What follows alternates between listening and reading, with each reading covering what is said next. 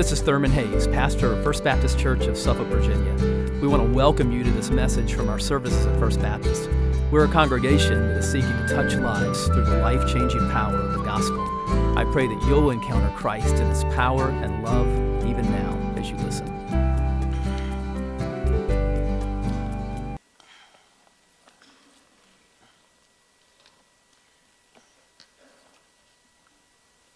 Let's pray.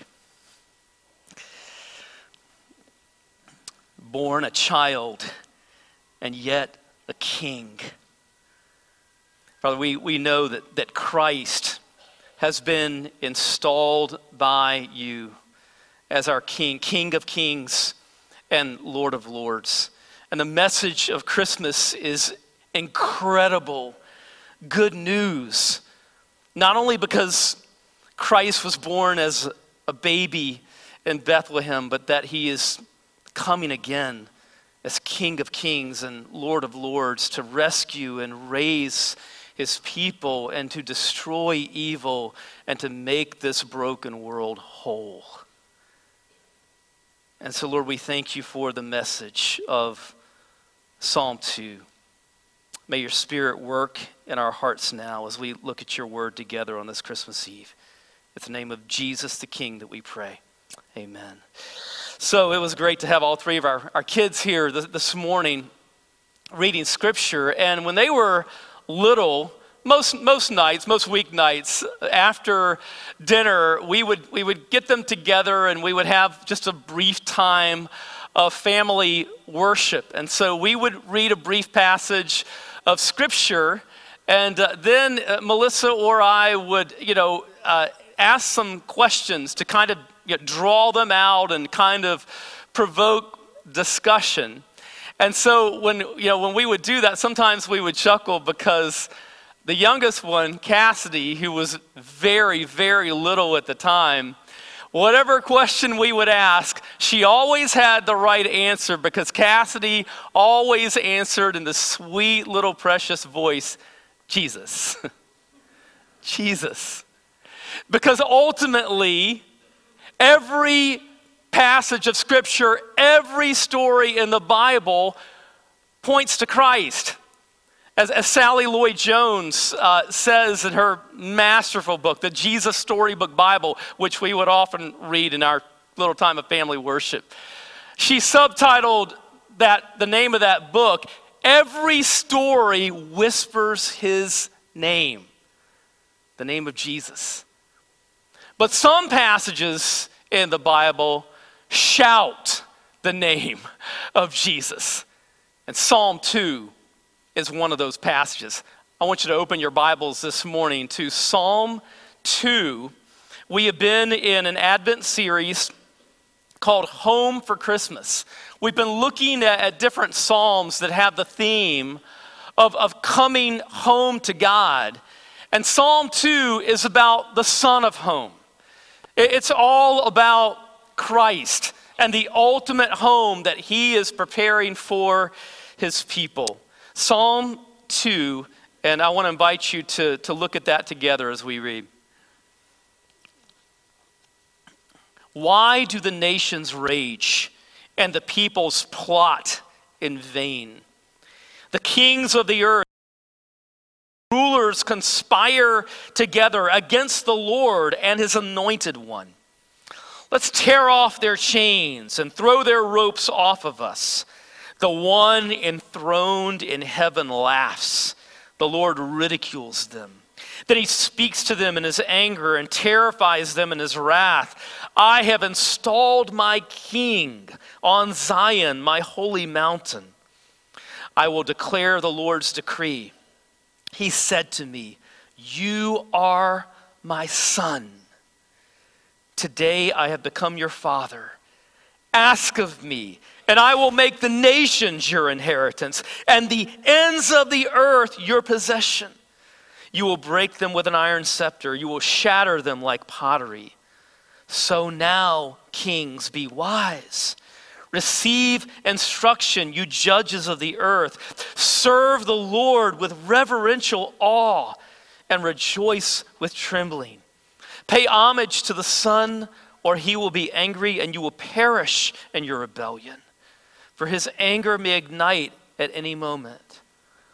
All who take refuge in him are happy. Now, before we get into Psalm 2, I want to kind of set the stage of this psalm. Psalms 1 and 2 are not just the first two psalms. Psalms 1 and 2 are like a gateway that opens up the entire Psalter. Psalm 1 is really about Scripture's law. Psalm 2 is about Scripture's Lord. Originally, Psalm 2 was a coronation psalm. It would have been read at the coronation ceremony of the Davidic kings. But the language here points far beyond David or any of the Davidic kings that followed David.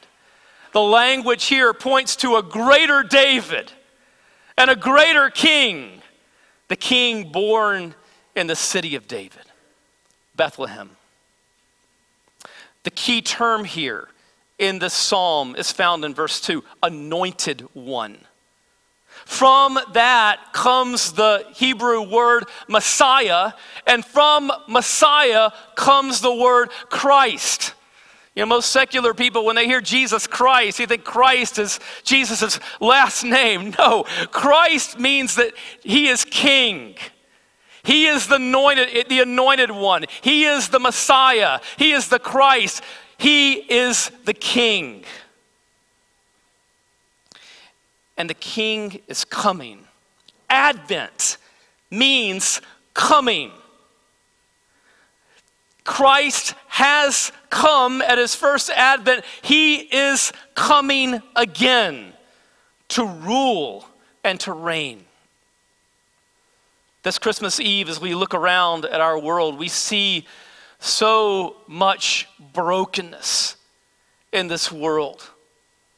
Sometimes, if you're like me, sometimes you grow weary of just the sheer brokenness of this world that we see all around us. Weary, of massacres, which we have seen this fall in Israel, and another one in Sudan, which hardly anybody in the West is even talking about. Massacres, mass shootings, moral chaos, Marxism. I mean, this world is broken. Now listen, the message of Christmas is that it will not always be so. The days of brokenness in this world, those days are numbered. Christ has come and Christ is coming again to rule and to reign.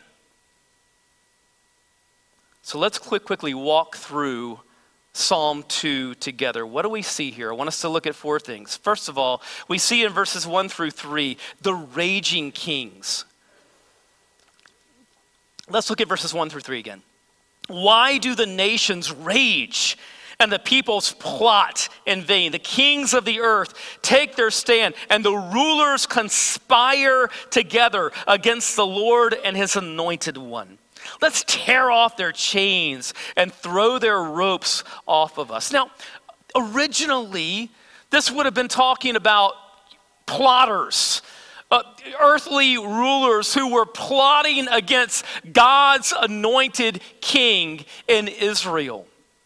But again, the language here in Psalm 2 points far beyond David, far beyond any of the Davidic kings that followed him. This psalm is ultimately about the world's rebellion against the King of Kings, the world's rebellion against Christ. And look at the language here that we see. It talks about these kings plotting, in verse 1, and conspiring together against the Lord in verse 2. I saw a photo that emerged from Gaza, and it was a picture of these leaders of Hamas down in one of their tunnels, one of their air-conditioned tunnels, while people are suffering all on the above ground, above their heads. But here were these evil leaders of this terrorist group down below in perfect comfort, and they had just a sumptuous spread of food in front of them, and they're all gathered around this table. This is probably before October 7th. And you can be sure that conversation involved lots of conspiring and plotting of evil and murder. Now, some of them in this photo had circles around their heads because they're already dead, and surely the ones that didn't have circles will one day, because that is the future. That is the future for these raging, conspiring rulers who are plotting against God and against his anointed one. After Christ was born, there was a massacre. King Herod had the infants in the vicinity of Bethlehem massacred. These babies massacred in a vain attempt to murder Christ. But Herod found out, as all these raging, puny human tyrants will find out, that he was not in control. Acts 12:23 says that shortly after that, Herod was eaten by worms and died. Josephus, the Jewish historian, says that his death was particularly gruesome. We now pretty much know that what Herod died of was something called Fournier's gangrene. And this is the medical description of it. A kidney disease that results in intense itching, painful intestinal problems, convulsions in every limb, breathlessness, and maggot-infested gangrene of the genitals. You heard it right. Herod found out, as all conspiring, puny human tyrants who are plotting against the Lord will ultimately find out, that he was not in control.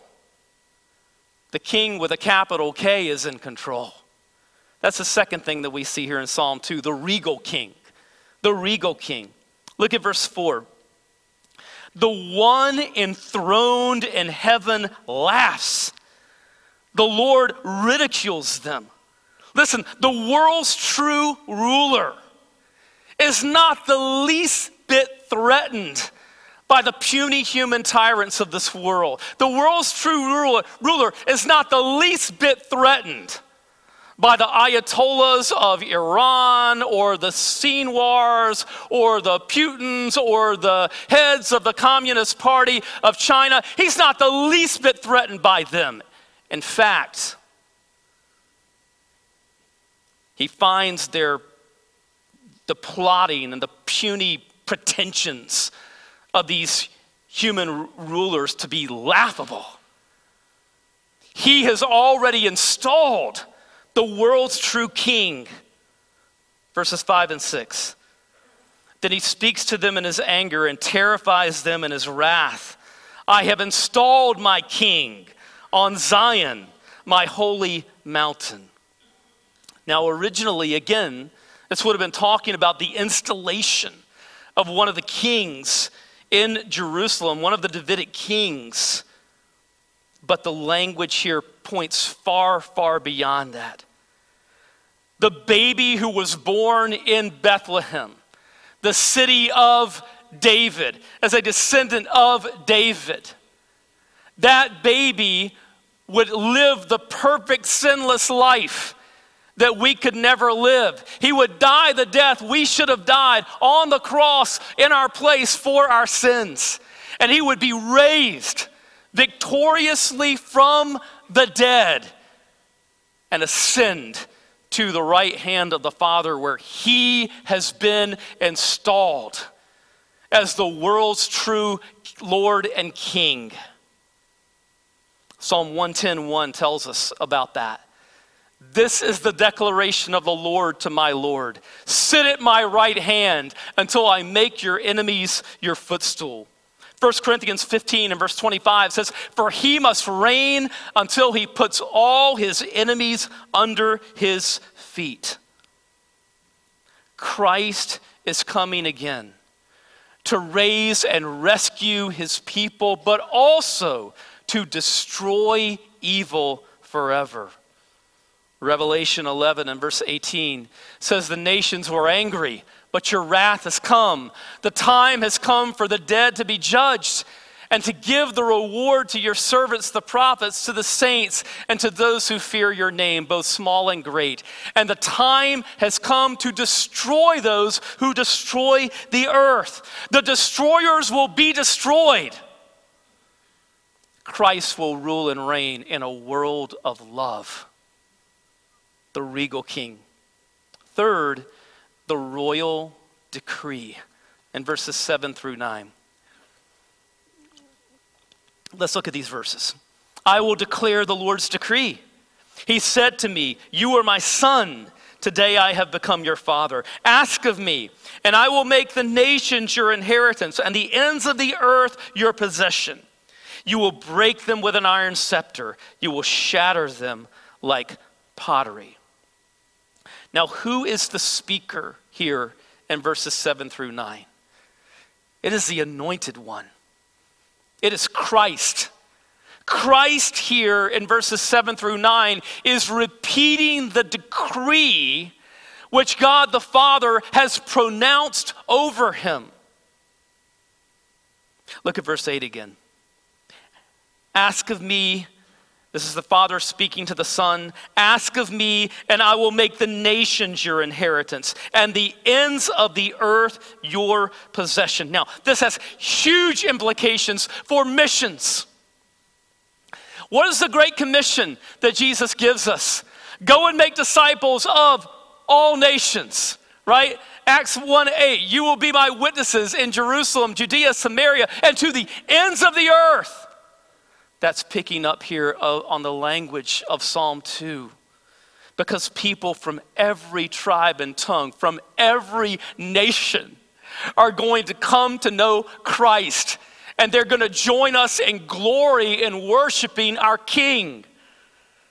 This is the promise of Scripture. Revelation 5, 9, and 10. "And they sang a new song. 'You are worthy to take the scroll and open its seal, because you were slaughtered, and you purchased people for God by your blood from every tribe and language and people and nation. You made them a kingdom and priests to our God, and they will reign on the earth.'" Again, in Revelation 7, 9 and 10. "After this I looked, and there was a vast multitude from every nation, tribe, people, and language which no one could number, standing before the throne and before the Lamb. They were clothed in white robes with palm branches in their hands, and they cried out in a loud voice, 'Salvation belongs to our God who is seated on the throne and to the Lamb.'" What an incredible promise. We can send our missionaries with confidence. They can go forth to the nations with confidence, knowing that there are going to be people from every tribe and tongue that are going to be joining us in glory and worshiping Christ. But these verses are not only a promise, but also a warning to those who remain in rebellion against God and against his king. Verse 9, "You will break them with an iron scepter. You will shatter them like pottery." At his first advent, Christ came as a baby. At his second advent, he will come not only to rescue his people, but he will also come as a warrior to destroy evil forever. Revelation 19 and verses 15 and 16 says, "A sharp sword came from his mouth so that he might strike the nations with it. He will rule them with an iron rod," picking up directly on the language here, verse 9. "He will also trample the winepress of the fierce anger of God the Almighty, and he has a name written on his robe and on his thigh, King of Kings and Lord of Lords." The royal decree. Finally, the refuge in Christ. This psalm ends with this beautiful invitation full of mercy and grace and love. Look at verses 10 through 12. So now, kings, be wise. Receive instruction, you judges of the earth. Serve the Lord with reverential awe and rejoice with trembling. Pay homage to the Son, or he will be angry and you will perish in your rebellion, for his anger may ignite at any moment. All who take refuge in him are happy. Do you see this gracious invitation that is extended even to those who are currently in rebellion against him? All who take refuge in him, in Christ, are happy. You see, God does not delight in judgment. I mean, a lot of this psalm has been about the judgment that will one day come. But listen, God's delight is not in judgment. He delights in seeing people saved, even those who are currently in rebellion against him. This is a gracious God here at the holding out this invitation to come, to take refuge in him. That God does not delight in the judgment of anyone. Ezekiel 11 and verse 32 says, God says, for I take no pleasure in anyone's death. This is the declaration of the Lord God. So repent and live.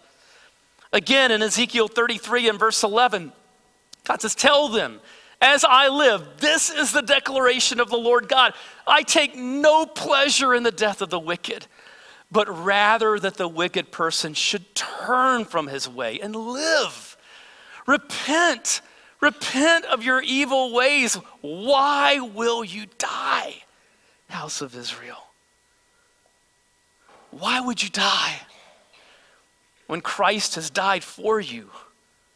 Why would you die when he is risen from the dead and there is life in him?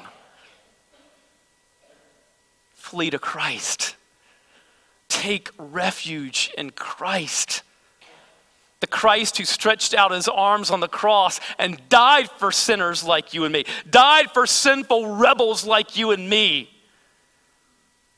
That same Christ is risen from the dead and he beckons us to come. Come to me. Stop your rebellion. Take refuge in me. Happy are all those who take refuge in Christ. Old Testament scholar Derek Kidner says this: there is no refuge from him, only in him. Let's pray together.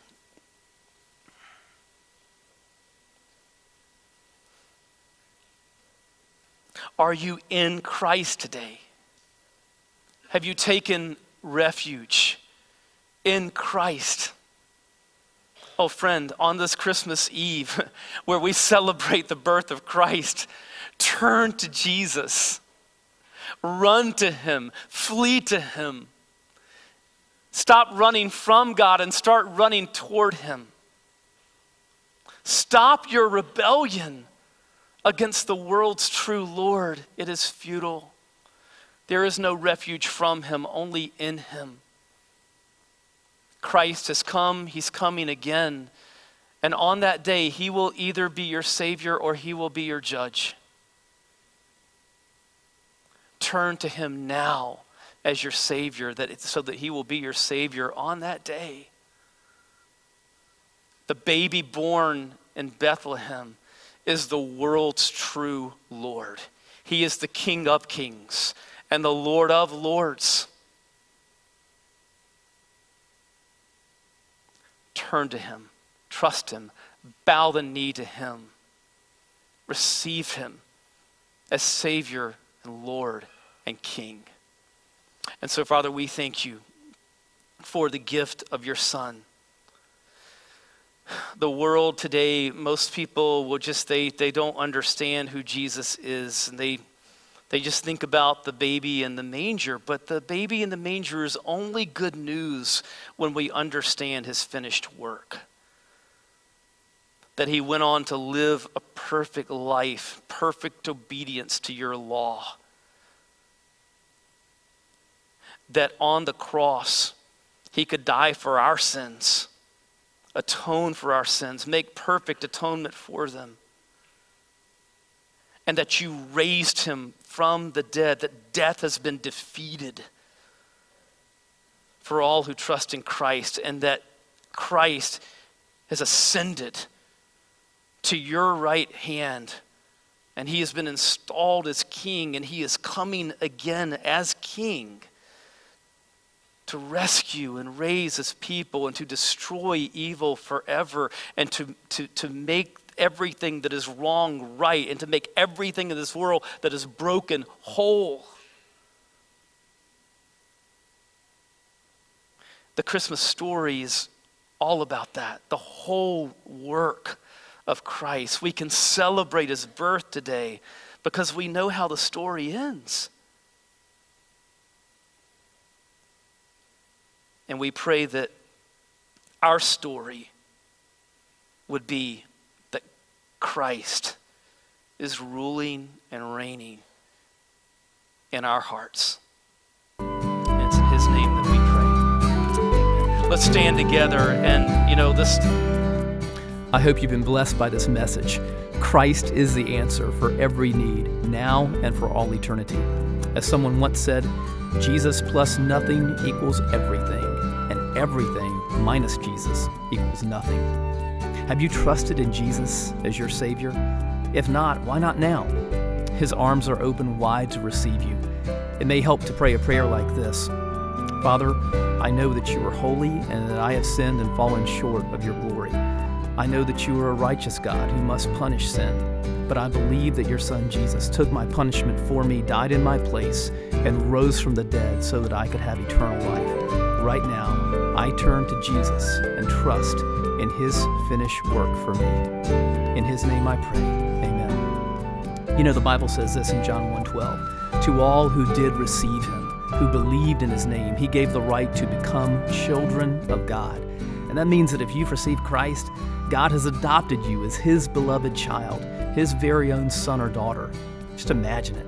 Almighty God, the Lord of this universe, the one who possesses all authority in heaven and earth, is now your loving Father, and you are his child. You say, I love him.